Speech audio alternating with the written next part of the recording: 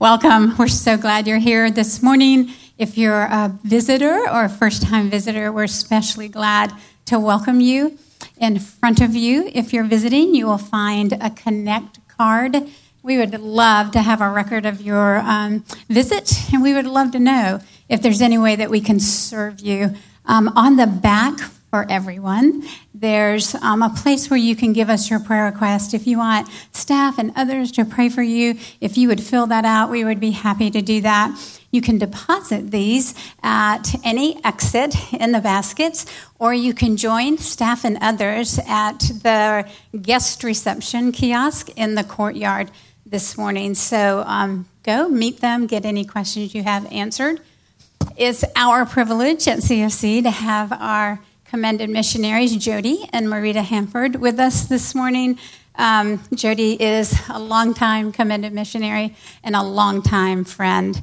And Marita is his wife of 22 whole months.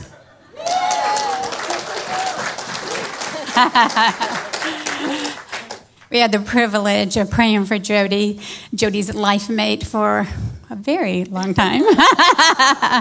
And so it's so great to welcome them this morning and to see them minister together. Won't you welcome them?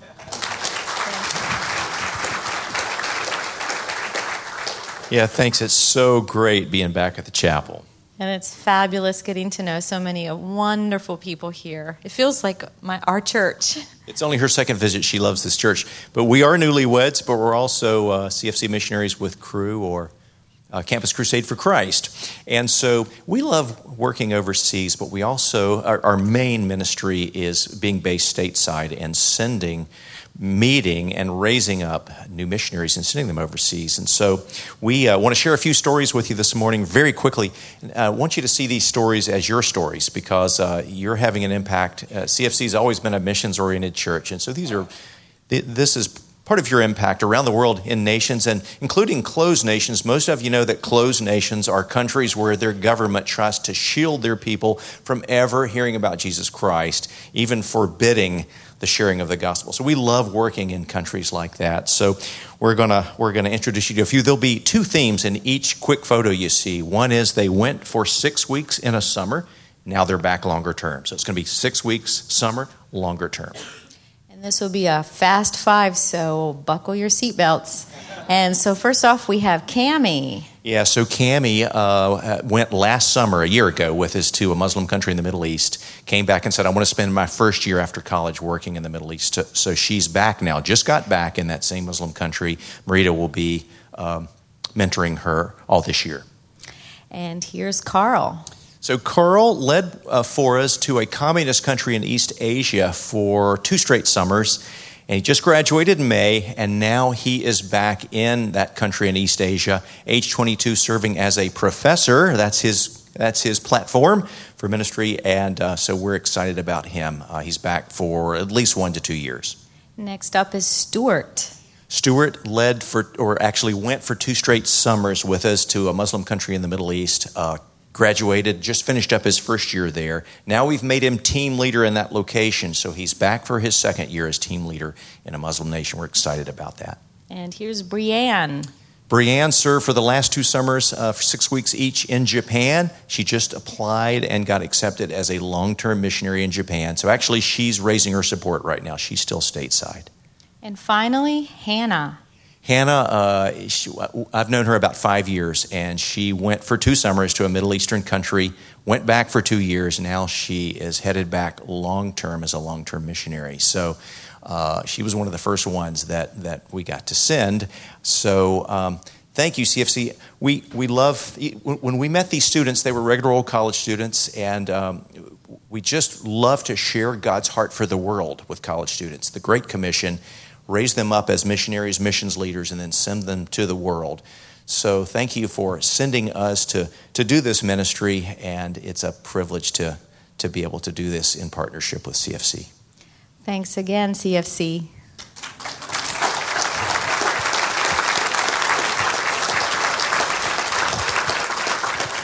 I don't know about you, but I think it would be an honor to pray for you guys, for the Lord to continue to bless you. So let's just pray for the Hanfords.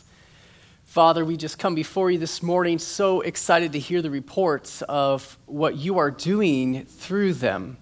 There on the West Coast, there as they are working with college students, and they are not just wanting to reach the college students here, but they have that big vision that Jesus, you had, which is follow me, and I will make you fishers of men. And they are casting that vision into these students, and then they are sending them to the other parts of the earth. And so, Lord, thank you so much for these reports of these individuals today and many more that I know they weren't able to mention. Father, we just pray in the powerful name of Jesus that you would continue to bless their work for your glory, we pray. In the name of Jesus, amen. Amen. Thanks, guys. Thank you. Well, good morning, CFC. Labor Day weekend. Are we awake? Maybe? All right. Well, you should at least be more awake than 8 o'clock, right? So that's good. And if you don't know who I am, that's okay. You're not that far behind in the life of the church. I just got here 2 weeks ago.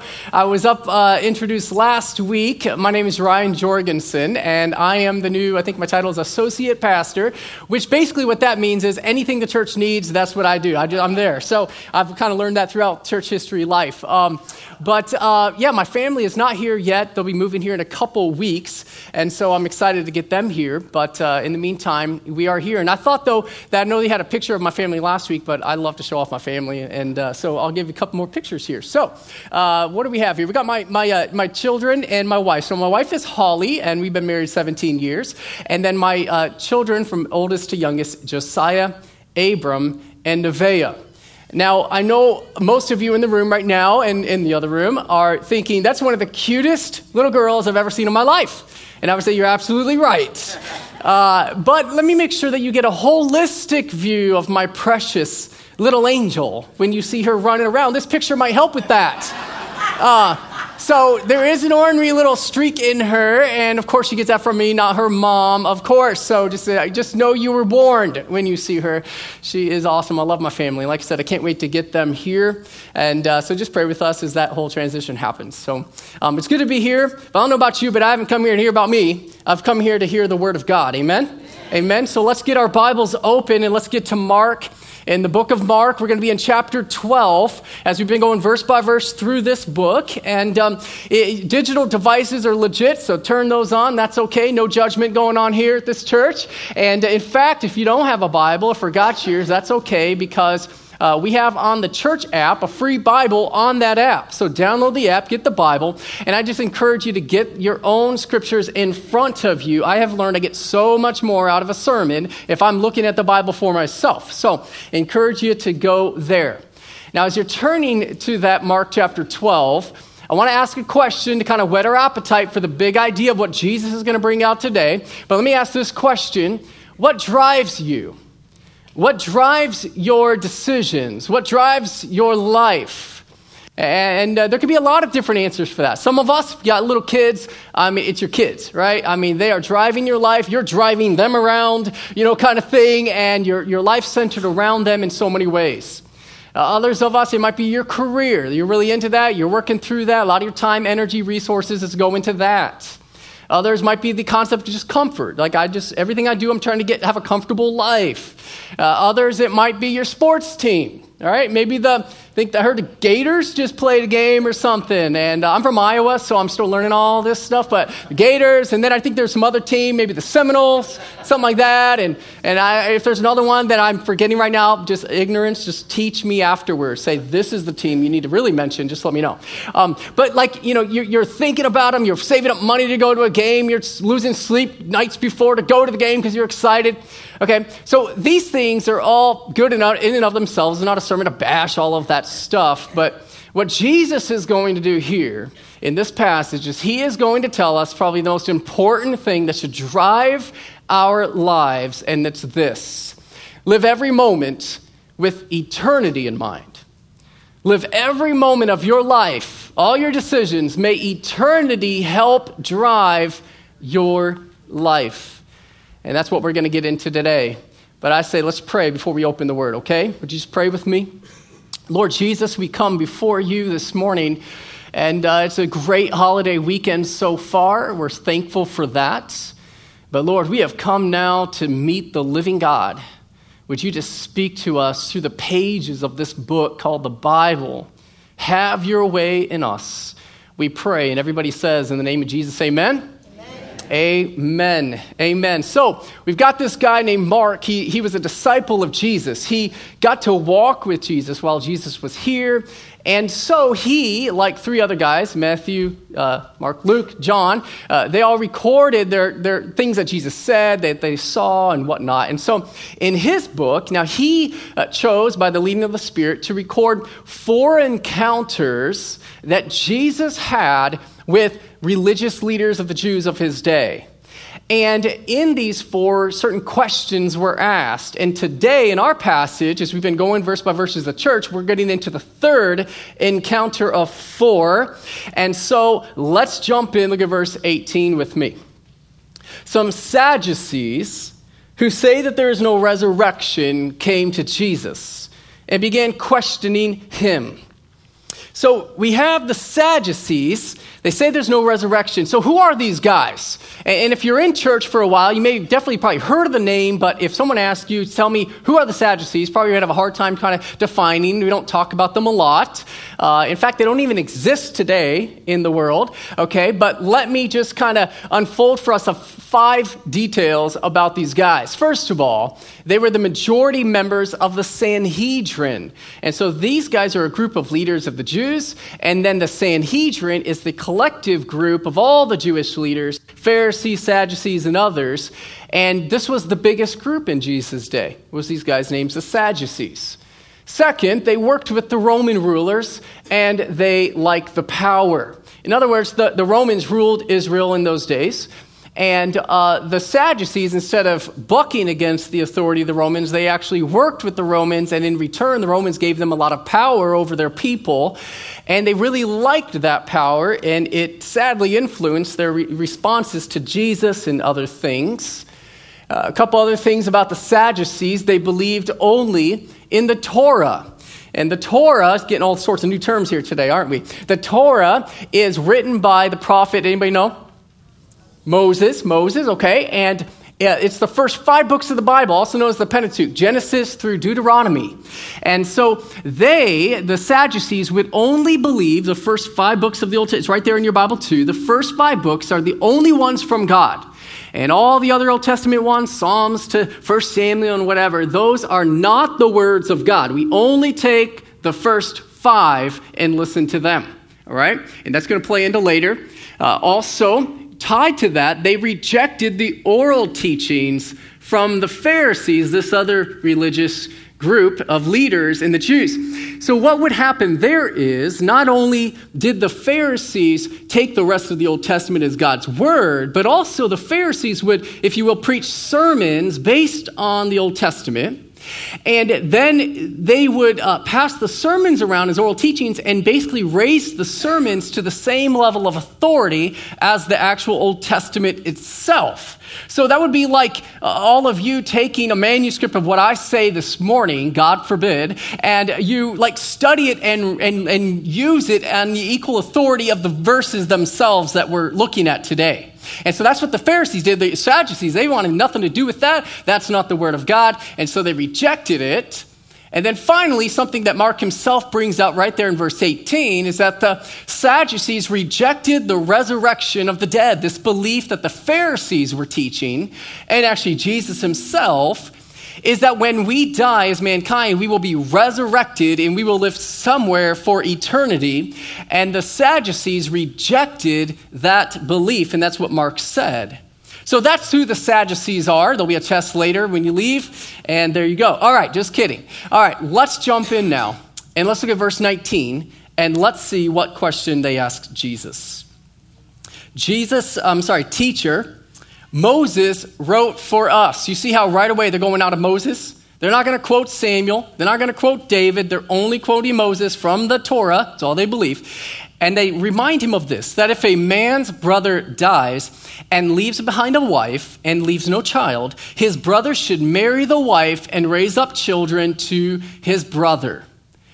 So what they're reminding Jesus of in the Torah is a specific law in the law of God called the Levirate marriage law. How about that? You can throw that out at work break and sound smart. How about that? So it's found in the Torah in Deuteronomy chapter 25, verses 5 through 10, and you can read it for yourself. But here's the gist of what that is. They summarize it. I'll summarize it a little bit too, okay?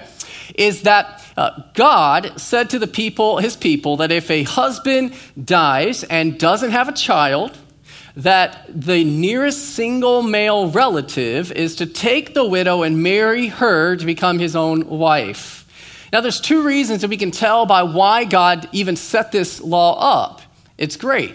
One is that in that culture, widows, if you're not, it was very possible that you would not be taken care of. There's not social services like we have today. A lot of times they would become destitute, homeless, on the streets, worse, prostitution. And so this was actually God's heart to take care of his daughters, to make sure they were married and taken care of and served. There's another reason why he set this up, and that comes clearly out of this too, with the idea of no children, is that God also made promises to his people, promises specifically of physical land in their name in the promised land. And so if a man dies and doesn't have any children, there's no heirs to carry on his name, and the whole inheritance and the promise is all attached to that. You hanging with me on that? Okay, so this was God's way to carry on and fulfill his promises. Let me just say this right now. Some of you might be going through some hard times in your life, and you're wondering where God is in fulfilling his promises. God always fulfills his promises. We may not always understand it, but he does. And he even set up this back in the day to fulfill the promise of land to his people. If he could do that, he'll fulfill his promises to you and me. Amen? Amen to that. All right, so they remind him of this law. And now, let me say this, a couple other things about the Levirate marriage law. It's kind of interesting when you think about it, because it's unique. We don't really do this today. I don't know if you know that. At least typically, I don't know anybody who does it. And but first of all, you notice I said single male relatives. All right, God never promotes polygamy in the scriptures. I mean, it's recorded it happened, but he never promotes it. And just practically, it doesn't really normally go well. You can just talk to Solomon about that and some other people in the scriptures, okay? And so it's the single males. But also, just diving deep, I thought, man, how would this play out in the culture and specifically in the families? And so specifically even single brothers, okay? And so if you're a single guy, maybe you're thinking of this, but how would that go down? Let's say you have a brother and he's dating some girl and they come home for a dinner, come home for a family reunion, and they're getting serious, looking at possible marriage. And was it the brothers pulling the other one aside and saying, man, great catch, she's awesome. And that's awesome for me too, because if you die, I get to, like was this going on in their minds? I don't know. And I know some of you think, I can't believe you said that. I'm just saying what all the single guys are thinking anyway, and they're afraid to say it. There you go. All right? So it's just an interesting thing. But again, God had purposes for it because he cares for his people. Now, the Sadducees remind him of the Levirate marriage law. Now they're going to throw out some ridiculous hypothetical scenario, and they're not asking this with an innocent question. They don't like Jesus. Jesus has been messing with their relationship with the Romans, and they like the power, and so they're trying to trap him, debunk him, and shut him down. That's why they're going to throw this out there. Now check this out. Look at verse 20. There were 7 brothers, and the first took a wife and died, leaving no children. The second one married her and died, leaving behind no children. And the third likewise. And so all 7 left no children. Last of all, the woman died also. In the resurrection, again, the Sadducees, they don't believe in it, but the so-called resurrection, right? When they rise again, which one's wife will she be? For all 7 had married her. You see, what the Sadducees throw out to Jesus was their MO standard, they thought, nail-in-the-coffin objection to the Pharisees and to anybody else who kept saying that there's a resurrection of the dead, that people, when we die, we're going to raise to life and live somewhere for eternity. They thought that this kind of scenario shut that down if you believed in the Torah. All right? And so let me break down their logic. This is pretty fascinating. They know from the Torah, we all know that God's design, Genesis chapter 1, one man, one woman for life. That's what marriage is supposed to be, right? So they know that. We also then, let's throw in this belief that people are resurrected. You're going to live for eternity somewhere. Okay, we'll throw that in there.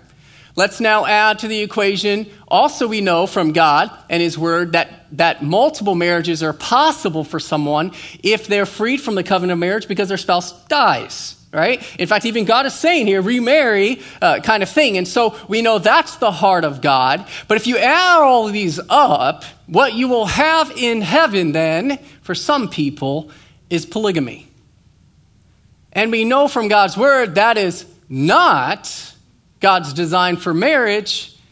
Therefore, Jesus, Pharisees, everybody, there can't be a resurrection in eternity because God would contradict himself, let alone we don't see in the Torah where it says there's a resurrection.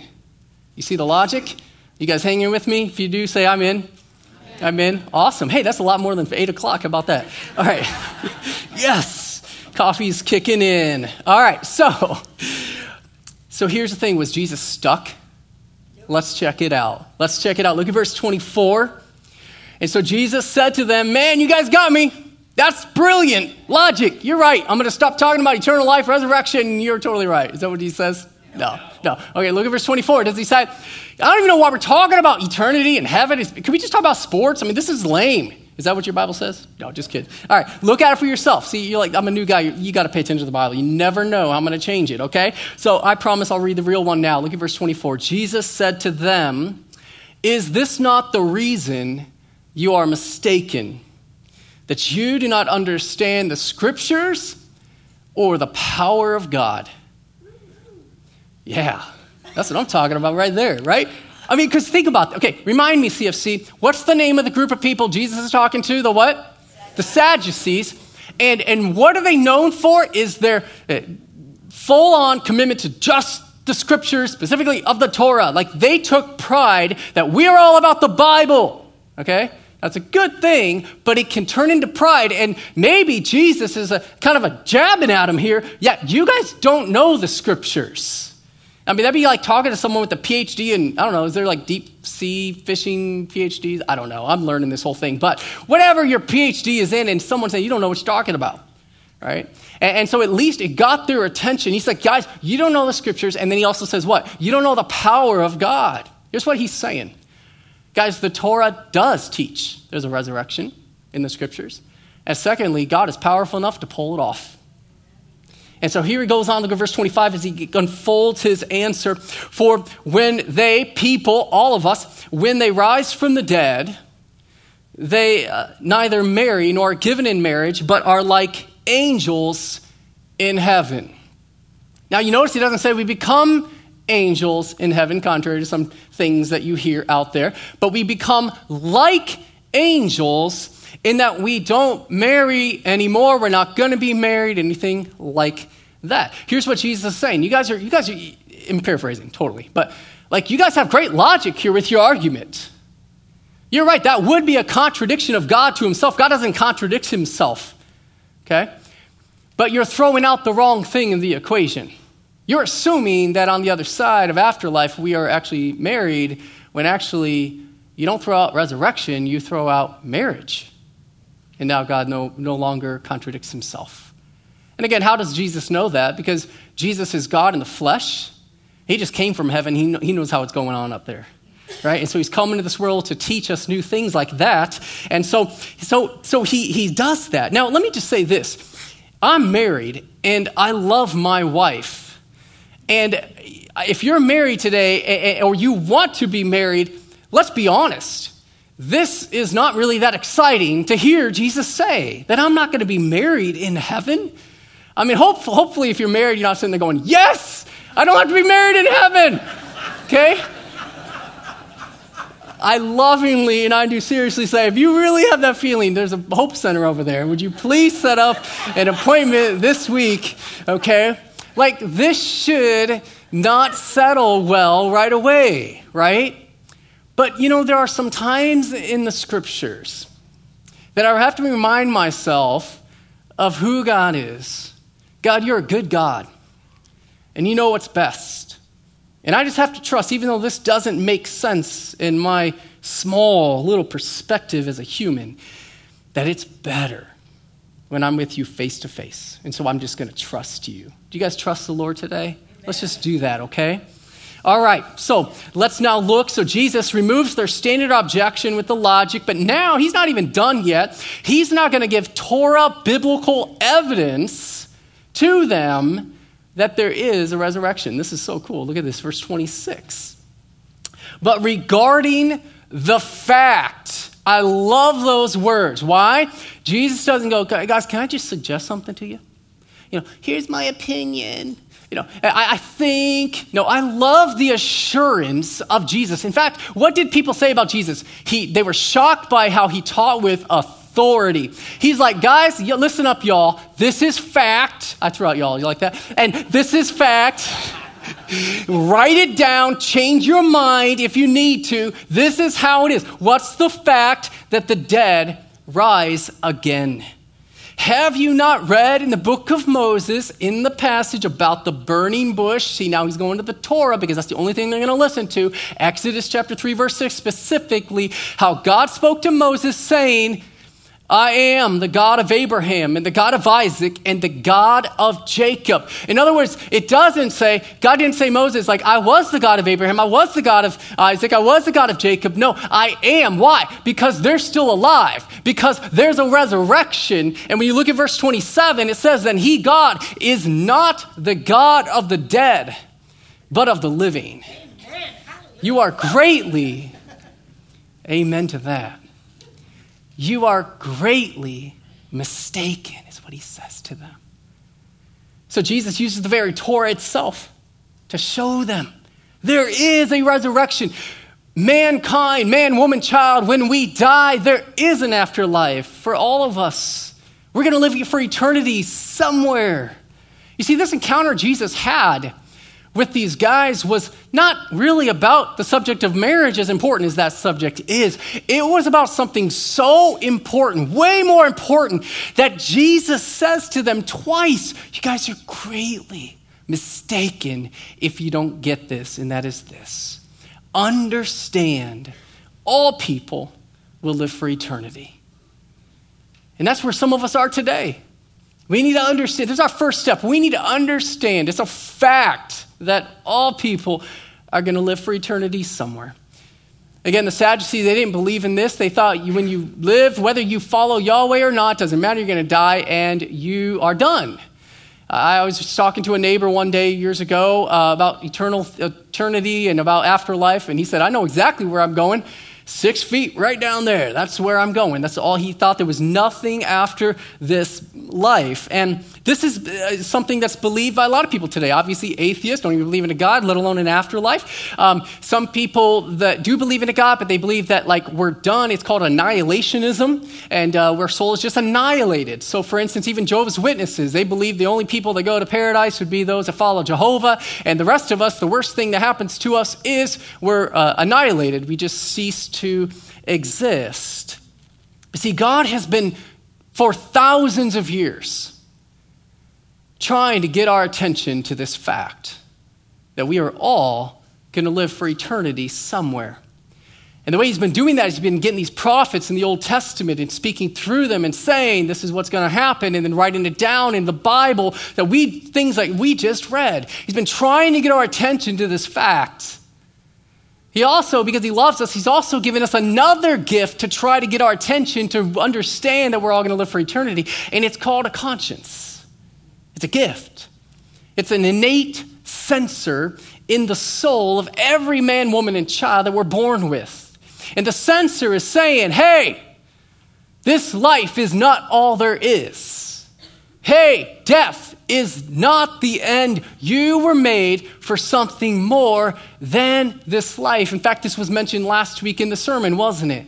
And it fits right into today. It comes out of Ecclesiastes chapter 3, verse 11. God has made everything appropriate in its time. God has also set eternity in mankind's hearts. We have this gut feeling, don't we? When we go to funerals, that can't be it. That's a gift from God. He's been trying to get our attention. I was speaking with a girl in her 20s a couple years ago about spiritual things, and she said, yeah, I just don't believe there's anything after. I think this is all there is. And I let her talk for a while, and eventually I just said to her, I said, you know what? I'm just not going to buy that. I know that in your life, there's been moments that you have sat there and thought, this can't be all there is. I know. Maybe it's years ago, maybe in some quiet moments, that you just thought, like, death can't be the end. And her eyes got all big, confused, shocked. And she says, how in the world did you know that? I do think about that more often than you might think. And so I went on, first of all, to tell her, I'm not stalking you. Okay, to be encouraged on that. I'm not some psychic. It's because God, our Creator, told us in Ecclesiastes 3:11 that every man, woman, and child, no matter where you live on this planet, that we are born with a censor trying to get us to understand we're going to live for eternity. It's important. And so, let's start there if you didn't. But it's not just enough to understand we're going to live for eternity. There's some really important information that we need to know about eternity that Jesus teaches elsewhere in other conversations. And so we're just going to go to one of those this morning. We're going to go to John chapter 5, verse 20. I'm going to have it on the screen for you. And this is what Jesus says. Listen to this. Do not marvel at this. For an hour is coming in which everybody say all people, okay, who are in the tombs. Who's in the tombs? Living people? No, dead people, right? We will hear God's voice, his voice, and what will happen? And we will come forth. That's resurrection. Do you see that?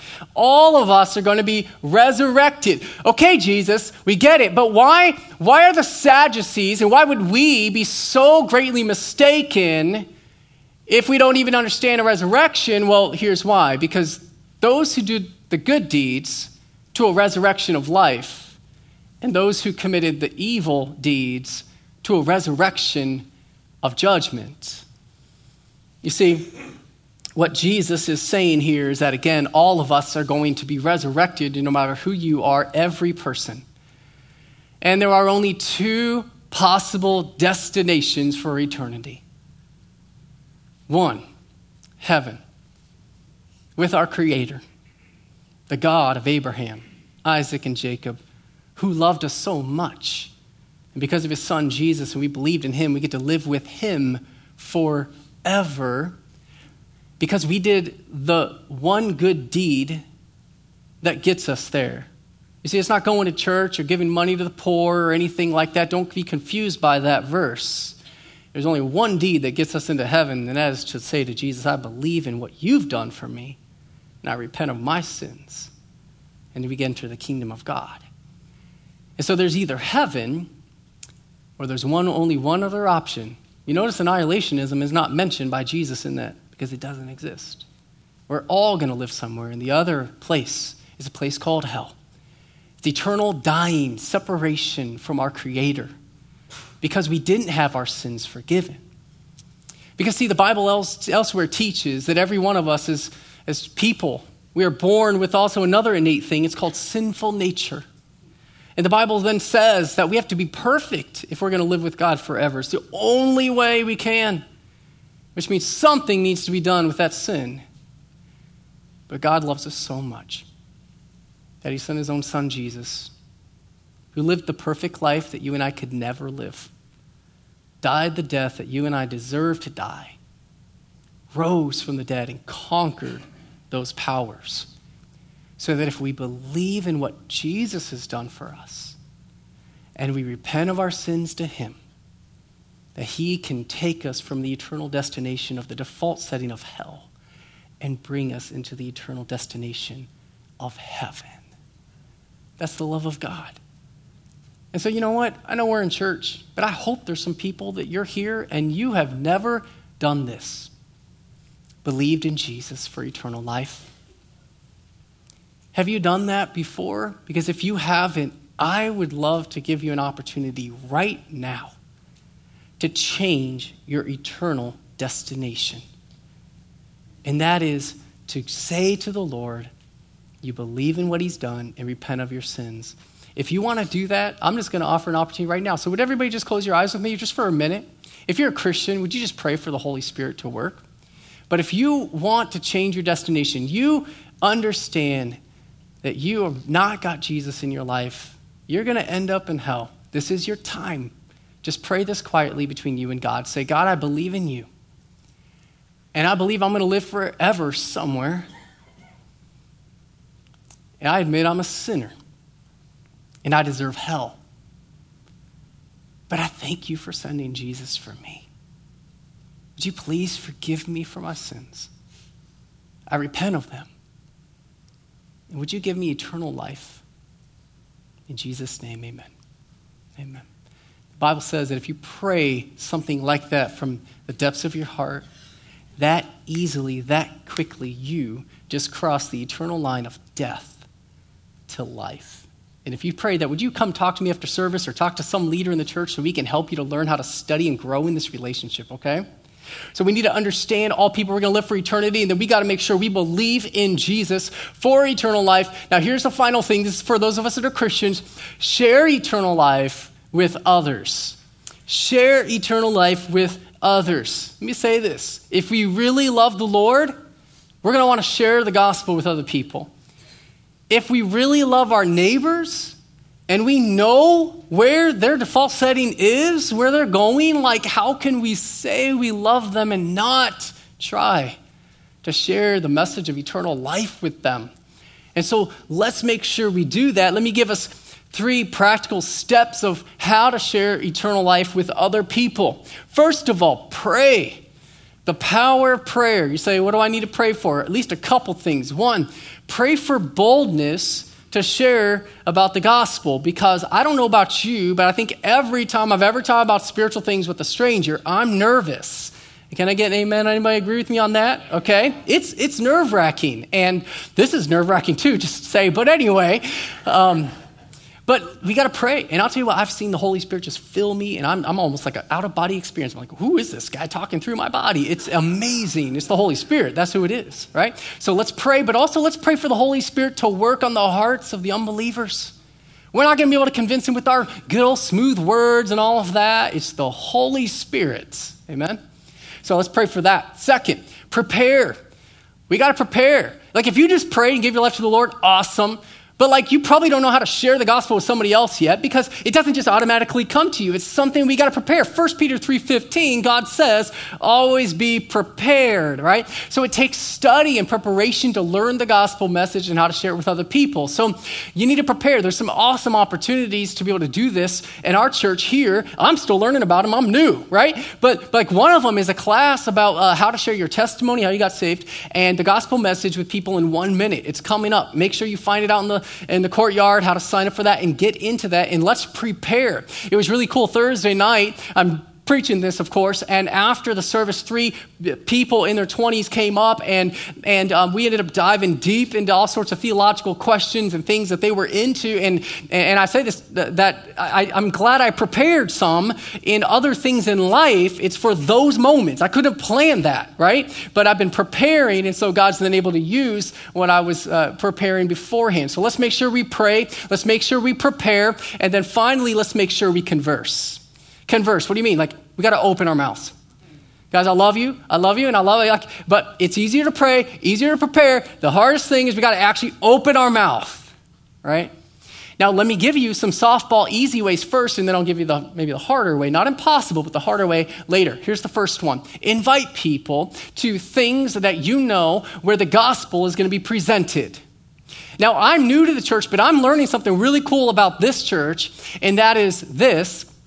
Is that the gospel is proclaimed in these services often. That's awesome.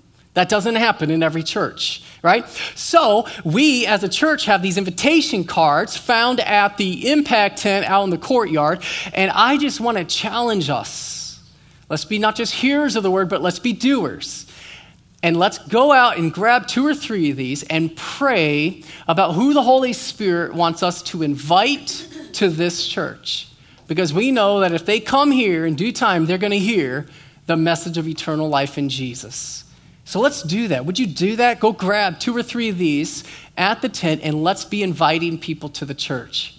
There's another thing that we can invite people to, and that is the Alpha course. This is a Bible study designed specifically to meet people where they have no idea about Christianity whatsoever, the Bible, the gospel message, or whatever, and it is a superb study. It's starting soon. Would you also pray about maybe who are some unbelievers you know that you can invite to be a part of this, and they're also found outside. Now here's the harder thing. Inviting is easier. The harder, but not impossible, is why don't we just strike up afterlife, eternal life conversations with people? Coworker, family member, hey, what do you think is going to happen after we die? And just listen to what they have to say and believe, but then make sure you bring in the good news of Jesus to them. Let's make sure we're sharing the gospel with people. I want to close with just an encouraging story of a situation of a man in our church. His name is Larry. And some people in his life who applied this, they had eternity in mind. They shared the gospel. So Larry, many years ago, he was a 22-year-old Navy sailor. And he has a bunkhouse, so there's 3 other guys in there with him. And one of the guys was a Christian named Mark. And he said that he and the other guys that are unbelievers, they would come every night and they would find Mark kneeling at the bunk, praying out loud for their salvation by name. Imagine someone, you hear it, and every night, Lord, I pray for that heathen Ryan. Would you just get him? No, I don't think he said the word heathen, but you know what I'm talking about. In fact, Larry even said, it drove us nuts. We couldn't stand the guy. We loved the dark, and he was in the light. But this is what Mark did every night. Mark also invited them to Bible studies, but the guys didn't want anything to do with it. But nevertheless, it's what Mark did. Now, fast forward some time. Evidently, the power of the Holy Spirit through prayer was working on Larry, because eventually another Navy sailor came up and named Terry, who invited Larry to a Bible study later on. And Larry actually said yes this time. And so Larry starts going to this Bible study. The Bible study is actually Evidence That Demands a Verdict from Josh McDowell. Maybe you've heard of that. And, there's some preparation to be done by Terry and other people as you lead that. So here's a guy, Terry's been praying, he's inviting, he's preparing. And so they're doing this Bible study for weeks. And then enters a third Christian sailor named Dave. And he was in that Bible study as well. And this one divine night, Larry and Terry picking up Dave to go to the Bible study. And Dave gets in, he says, man, guys, I've been praying for 4 hours. I just feel like somebody's going to get saved tonight. And he'd been praying. And by the time that night ended, these men conversed and shared the message of eternal life with him. And he gave his life to the Lord. I love it. What's awesome too? Larry said, all 3 of the bunkmates ended up giving their lives to the Lord. And today, Larry is a man of God, sharing the gospel with other people. Guys, it's because those men had eternity in mind. Let's do the same. Now, I don't know about you, but I am so stoked that this longing, that this world is not all there is actually true. That I get to live somewhere forever. And even better than that is that even though I deserve hell, Jesus did what he did for me.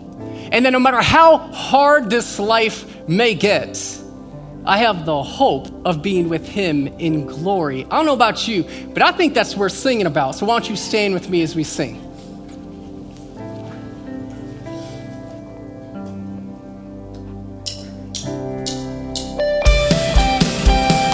Let's put our hands together.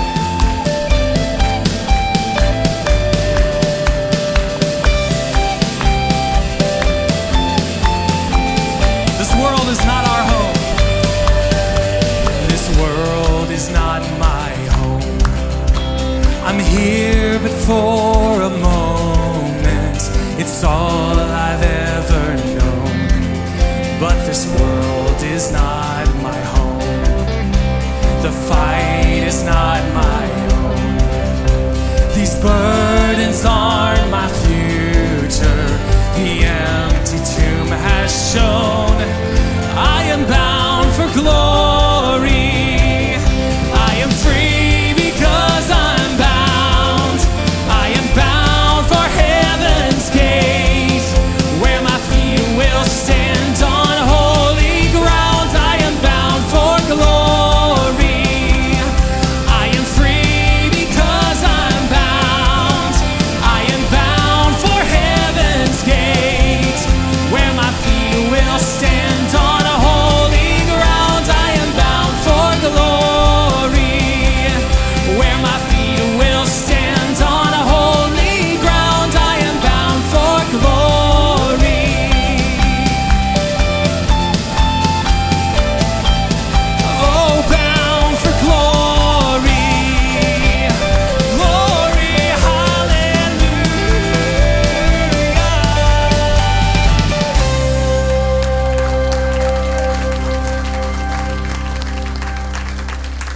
this right here is a glimpse of heaven, just a glimpse of it.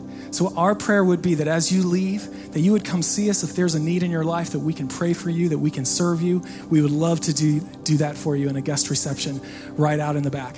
So live today with eternity in mind. Eternity begins today. Go with the Lord. Have a great day.